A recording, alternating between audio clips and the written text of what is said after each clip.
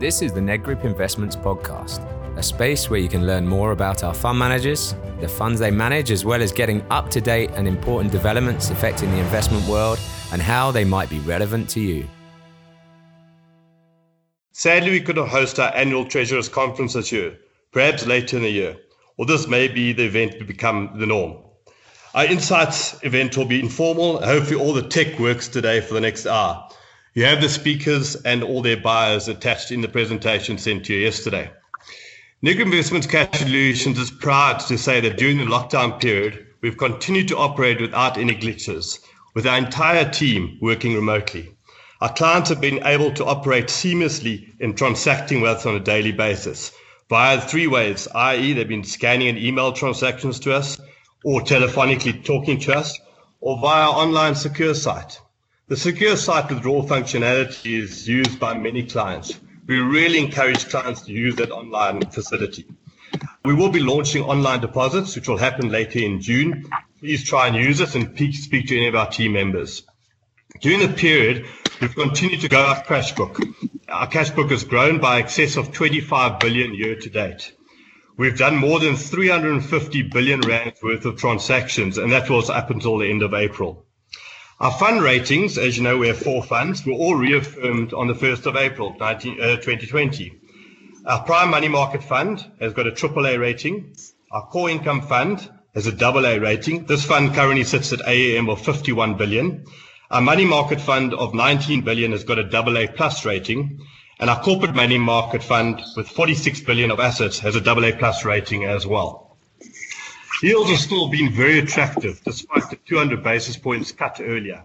Our expectation is that we're probably going to see another 50 points cut later this month. Just a reminder on the Cash Solutions proposition.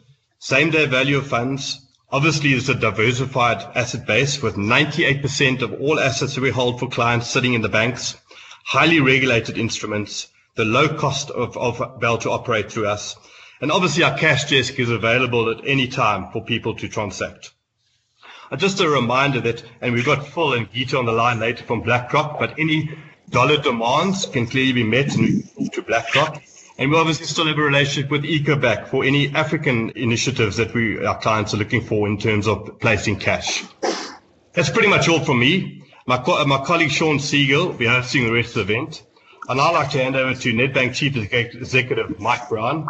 Mike has always been available for us. And Mike, we once again thank you for being available to stage. Mike's topic today is the banks and the financial systems they operate in. Mike. Great. Thanks, everybody. Good morning, and I hope you can hear me clearly. As Ian said, I'm sorry that this isn't the 9th edition of the actual Treasurers Conference in Sandton. I haven't missed one, and I'm sure this will be a really, really good substitute. Hopefully a bit like the Springbok bomb squad at the World Cup off the bench. So, as Ian said, in the next few minutes, I'm going to share some thoughts on the financial system and banks in the current environment.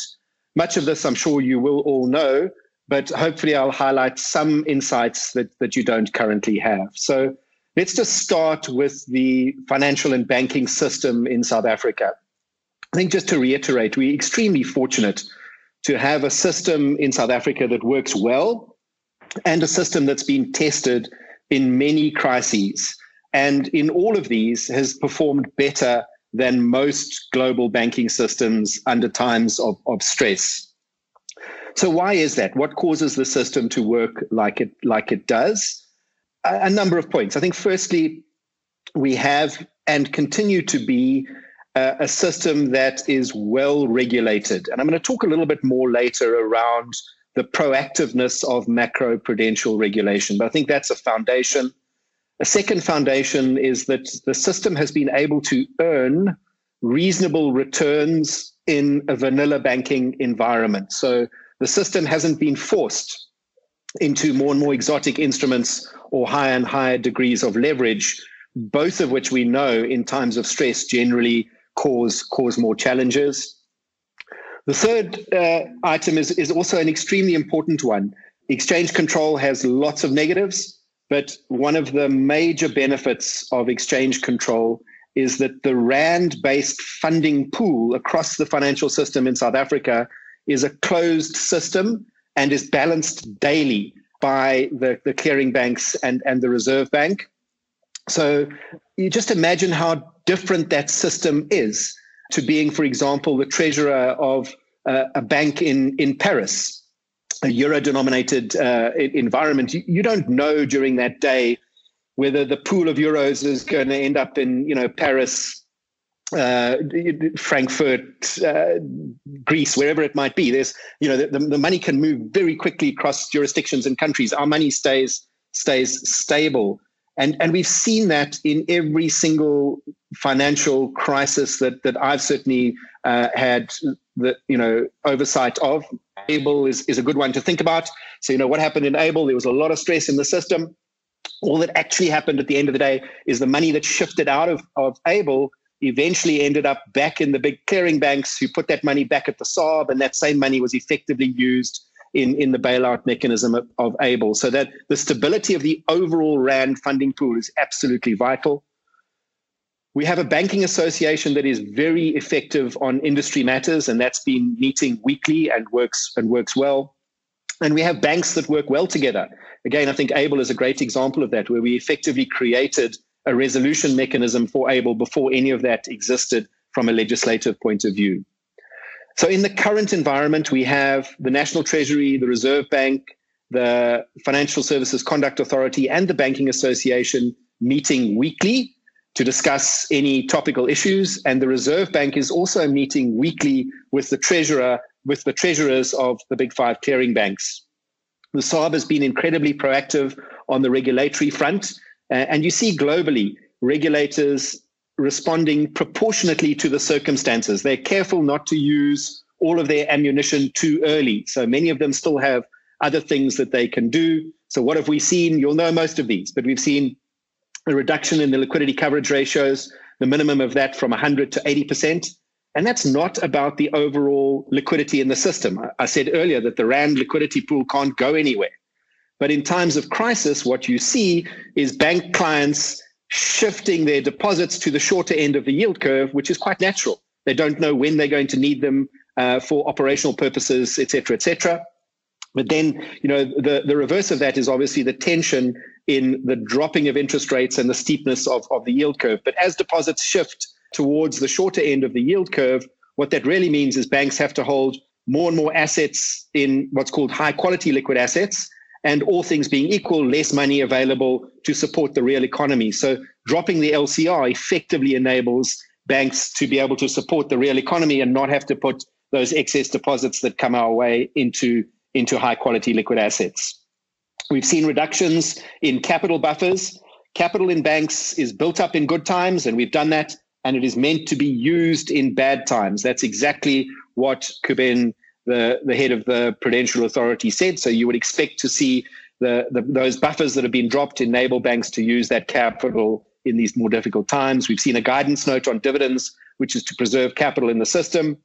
And we've seen a directive on restructuring of problem accounts, effectively saying that if somebody has an account that's up to date and it's only the COVID matters that are causing them to have cash flow challenges, when banks restructure those accounts, they don't have to move them down regulatory buckets. And when you move down regulatory buckets, it increases capital, and you don't have to move them down impairment buckets if it's only COVID related. So it's a attempt, as we see all over the world, to reduce what's called pro-cyclicality. And that applies across both our retail and corporate portfolios. And then this week, we saw the launch of the 200 billion Rand SME scheme. The first 100 billion of that was launched, which is really the National Treasury acting through the SARB and using the commercial banks as a distribution mechanism for this, intended to try and increase the velocity of money supply across the system. All of those loans that the banks make will be 100% funded through a special repo, so it will have no impact on the overall funding system. And the loss sharing arrangement has been agreed at 94% to National Treasury and 6% to the banks. And there's still more in the regulator's armory in need. We've seen significant changes to the repo system. Now, this is complicated stuff that not many people follow, but it's important. The banks have to own high quality liquid assets in terms of our prudential requirements, And one of the things that we do with those is that we pledge them to the SARB to the extent that we have to participate in the repo mechanism.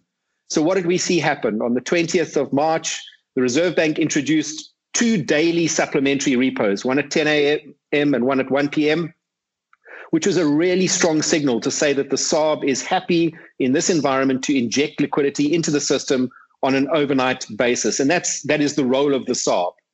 In addition to that, they also agreed to maintain their usual 7-day repo in place, meaning that the supplementary repos are truly supplementary. And then they encouraged banks to clear more amongst each other by reducing the rate that banks earn that when we deposit money back with the SARB to repo minus 200.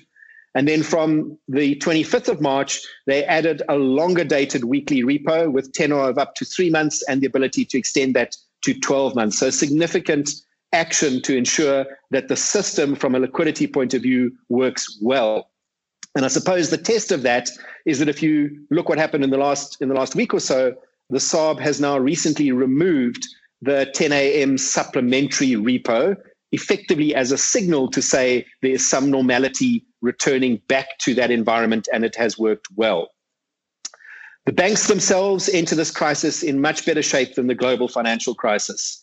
We don't know the extent and depth of this crisis. We also didn't know that at the time of the global financial crisis.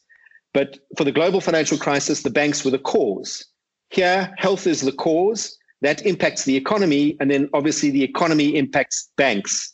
But at the same time, governments and regulators know that banks are part of the solution in helping our customers and clients with cash flow shortfalls through this crisis.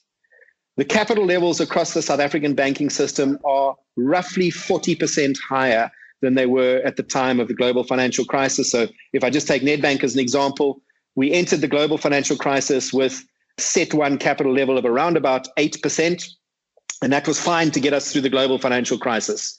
We enter this with a CET1 of 11.5%, an LCR of 125%, a net stable funding ratio of 113%, and sources of quick liquidity across the Nedbank balance sheet of in excess of 225 billion rand. So we don't know how long this lockdown is going to last. We heard last night that, hopefully large parts of our country will move to level 3 by the end of May. And I think equally importantly that we get some material changes to what is or isn't allowed under level 4. There are very definitely challenging times ahead for our economy. We all know that. And as a result, for banks and the banking system. But the banking sector, working alongside our regulators, is well prepared to play its part in managing through this crisis and using the buffers that we've built up to help our clients to do the same wherever possible, and in so doing, helping the economy to recover and saving jobs. Thank you. Thank you for that, Mike. I'm Sean Seeger, and as Ian mentioned, I'll be hosting the rest of today's call. I just seem to live at work these days. It sounds quite good to say that in front of the boss. Truth is, like most of you, I'm just working from home. But with all this extra time I looked up your previous topics, Mike, of the talks you've done for us over the past few years. And in 2013, your topic was challenges for banking in the new normal. And yeah, all I can say is good luck in facing the challenges of banking in the new normal.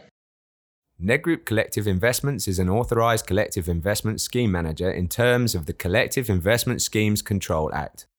Nedgroup Investments does not provide advice on financial products and will only give you factual information. For further details on our funds and to view our terms and conditions, please visit nedgroupinvestments.co.za.